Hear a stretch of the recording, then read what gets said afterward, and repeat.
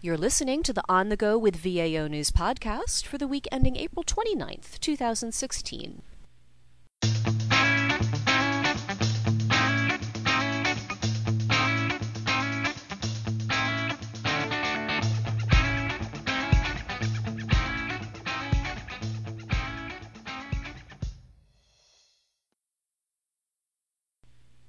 Hello and welcome back to the podcast.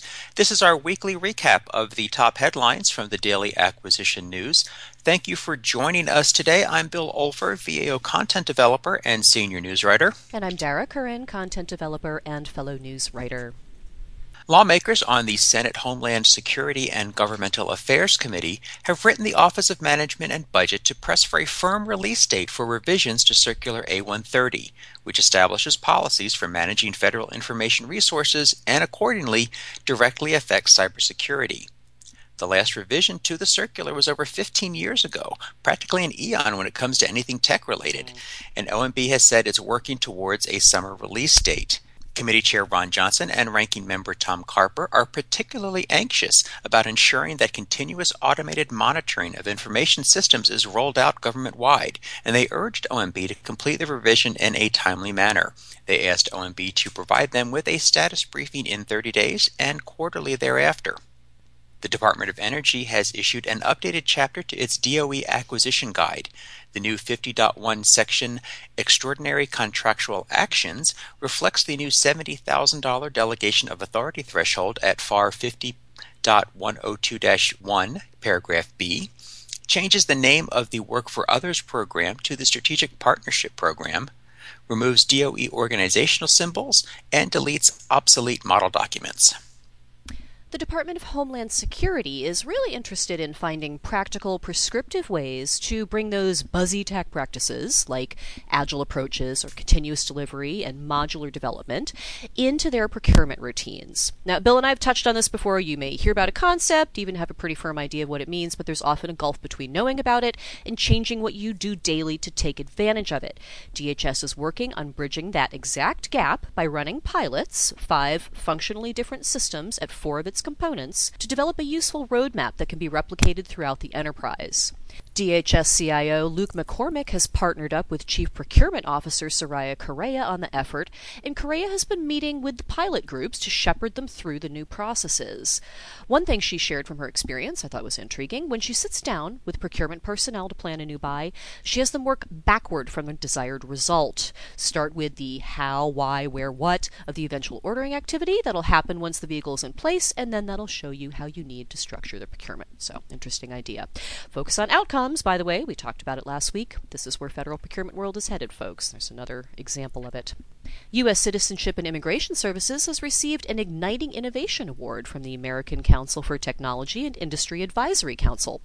The kudos come for the agency's MyUSCIS, which is a platform that works on any tech device and helps clients navigate the immigration process, including applying for benefits, preparing for naturalization, and finding local healthcare providers. So, great job, you guys. Oh, that's awesome. That's one of the projects that the U.S. Digital Services jumped in and helped with them with. That's very good. Kudos all around. In regulatory activity this week, the Department of Energy has issued a proposed rule that would amend its regulations to clarify that President Obama's executive order on non-displacement of contract workers does apply to the department's management and operating contracts. Executive Order 13495 directed that when a service contract expires and a follow-on contract is awarded for the same service, the predecessor's employees shall have the right of first refusal for employment under the contract in positions for which they are qualified. And DOE says that it does apply to its M&O contractors and subcontracts. The proposed rule also makes some clarifying changes to DOE's regulations, and comments on that must be received by May 26th. The Environmental Protection Agency has published a direct final rule to amend its regulations to implement policy related to the oversight of life sciences dual-use research of concern. Domestic institutions that receive funding from EPA to conduct or sponsor life sciences research are subject to the policy if they conduct or sponsor research involving any of the agents or toxins listed in the policy, regardless of the funding source. Institutions outside the United States are subject to the policy if they receive funding from EPA to conduct or sponsor research with any of the listed agents or toxins. This final rule is effective June 27th unless adverse comments are received by May 26th. If EPA receives adverse comment, it will publish a timely withdrawal of the rule in the Federal Register. NASA has issued a proposed rule that would amend its regulation titled Uniform Administrative Requirements, Cost Principles, and Audit Requirements for Federal Awards. Specifically, the proposed rule would include indirect cost rate as one of the data elements that must be included in a notice of federal award to commercial firms with no cost sharing requirement. It would add a new term and condition to address changes in an awardee's negotiated indirect cost rate agreement during the period of performance of an award. NASA has found that on occasion when a recipient's indirect cost rate has changed as a result of a new negotiated agreement, the change in rate has not always been captured when indirect costs are charged. As a result, some recipients have either overcharged or undercharged the agency for indirect cost. The proposed rule also would modify NASA's regulations to require all investigators submitting a research proposal or research project plan to include a plan for managing and providing access to final research data, or to state why their data cannot or need not be made available to the public. Comments on NASA's proposed rule must be submitted by June 27th. There's been a lot of activity up on Capitol Hill the last few weeks as House and Senate committees work on appropriations for fiscal year 2017 and also next year's Defense Authorization Act. And we've also seen some bipartisan activity on good government and small business bills, which often provide some rare areas of agreement across the aisle. Well, yay. About time. Senator Jeanne Shaheen has introduced legislation that would make the Small Business Innovation Research and Small Business Technology Transfer programs permanent. Both programs are currently set to expire at the end of fiscal year 2017, but the SBIR and STTR Reauthorization and Improvement Act of 2016 would provide for automatic reauthorization each fiscal year. Other provisions would also make permanent the Commercialization Development Awards Pilot Program, establish a national small business goal for federal agency research and development programs of at least 10% starting with fiscal 2018, task GAO with performing annual audits of government-wide compliance with SBIR and STTR goals and incentives, and establish a specific interagency policy committee for SBIR and STTR to develop metrics to assess the effectiveness of program management and determine the best method to collect data on the small business achievements being made in each phase of the programs. The measure is currently with the Senate Committee on Small Business and Entrepreneurship for review and discussion. It would be really nice to see this passed. We do see small programs like this, things that are generally very popular, non-controversial, extended for really short periods. It'd be 3 months, 6 months, a year, and there's always last-minute drama before an extension gets passed. Really seems like a common-sense bill to automatically authorize non-controversial program that everybody likes for every year. If Congress wants to do something with it later, they can revisit it. That's got to be nerve-wracking. So it'd be good to see this pass, I agree. We also had some companion bills introduced in the House and Senate that would require federal agencies to evaluate potential opportunities to improve coordination internally and with other agencies to identify overlapping programs. This was introduced by Senate Homeland Security and Governmental Affairs Committee Chairman Ron Johnson and Ranking Member Tom Carper. It's called the Getting Results Through Enhanced Accountability and Transparency Act, or the GREAT Act. The GREAT Act would hold agencies accountable for implementing GAO recommendations regarding wasteful spending, and it would require agencies to provide more program information to Congress to help it manage duplication and overlap. Representatives Tammy Duckworth and Steve Russell have sponsored the measure in the House. The GREAT Act currently is in the Homeland Security and Governmental Affairs Committee in the Senate and the Oversight and Government Reform Committee in the House. And let me say, I love irony. This bill references, of course, GAO's annual report on duplicative, overlapping, and fragmented programs and its recommendations on wasteful spending, the most recent of which just came out within the last month. And every year, GAO makes dozens and dozens of recommendations for reducing wasteful spending, consolidating duplicative programs and offices. And it also, of course, follows up on progress on these previous recommendations. And in its most recent report, GAO said that the White House had taken action on far more of its recommendations than Congress. The administration, obviously including agencies, had partially or fully implemented 80% of their recommendations versus about 45% of the recommendations that Congress had gotten around to. Tut, tut. Tut, tut. So what's that phrase? When you're pointing a finger at me, 4 fingers are pointing at you. Oh my God. So kudos Congress for taking this seriously. And also congratulations on working in a bipartisan manner to put GAO's work into legislation. That is important. It is heartening when there actually things do happen up on the Hill, and I do hope we'll see additional action on GAO recommendations that require congressional action as well. That's right, people. We're watching you. So, and also they come out with one of these every year. I mean, if it's if it is that important, we'll buckle down and pass it, for heaven's sake. Another new bill we saw come out takes aim at DoD's use of LPTA. The Promoting Value-Based Defense Procurement Act was introduced by Senators Mark Warner and Mike Rounds, another bipartisan duo.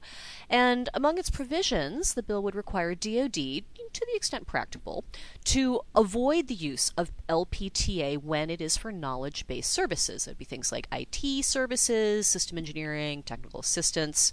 And it required DoD to amend the DFARS to put some rules in place governing LPTA.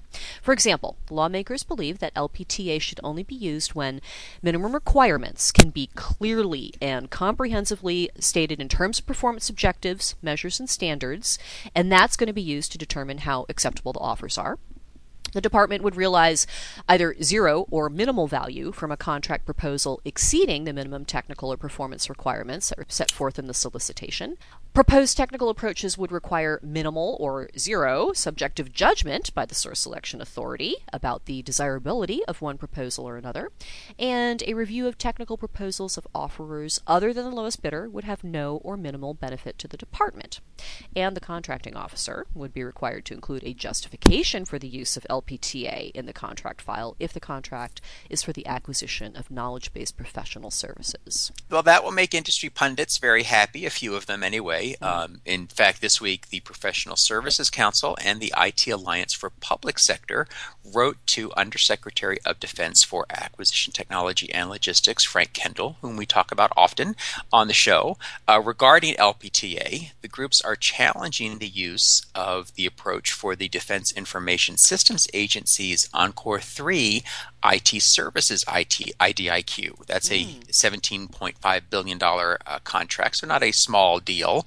And the arguments they make are familiar. Complex IT services cannot be bought A, on the cheap, or B, by evaluating price only. They argue that high-end work requires a best value trade-off evaluation, and PSC has raised their objections before about the way DISA is putting out Encore 3, but they haven't really made a lot of headway, so we'll see if DoD responds to this. I will note, though, that I think even given the questions about Encore 3 and this proposed legislation, I really don't think DoD is going off the rails here with LPTA and using it inappropriately. No. Well, Mr. Kendall, I mean, it's funny that I mean, obviously he's the top dog, so they are going to write to him, but he has many times, through better buying power, emphasized repeatedly that LPTA should be used judiciously. Right. And just last week, DPAP Director Claire Grady put out new guidance discussing best value and LPTA and how to use these to best effect. But industry hates it, and it's understandable. But if you're buying anything more complicated than paper towels, using LPTA, you're going to hear about it. Yeah. I'm curious to see where this bill goes, and I haven't read the full text yet. My knee-jerk and entirely speculative executive opinion is this might be a solution in search of a problem. I really don't think DoD is using it LPTA that poorly that it requires legislation. I'm a little surprised actually this isn't being rolled into the NDAA. It could be, I guess, if it gains traction. Give it time, yes. Yeah. Now the House version of the NDAA currently has an interesting provision. Lawmakers do love using committee markups and amendments to exercise their pet peeves. Oh gosh, we have an example of that too. Yes, in its markup of the 2017 NDAA, House Armed Services Committee is calling for a third-party review of bid protests awards in the Major Defense Acquisition Program. If it's enacted, the measure would give the Secretary of Defense 30 days to contract an independent entity to come in and examine the bid protest process. They would take a look at whether the challenges to awards have increased or decreased over the past decade, and what the effect has been on procurement actions. Has it, held up delivery of something critical, for example? And the committee is also interested in knowing, is there any difference in outcomes if you compare protests from new contractors versus those filed by incumbents? And if it's coming from the incumbents, did they get something out of filing the protest? Like, did maybe a contract extension have to be issued to keep work going while this was decided? And that was what I kind of thought was an intriguing angle to take a look at here. The idea behind the evaluation is that ultimately, if there are any authorities or alternative actions available to DoD while something is being protested to help them kind of manage contracts in the meantime, they'd want to highlight those and, know about what that is, what's open to them to do.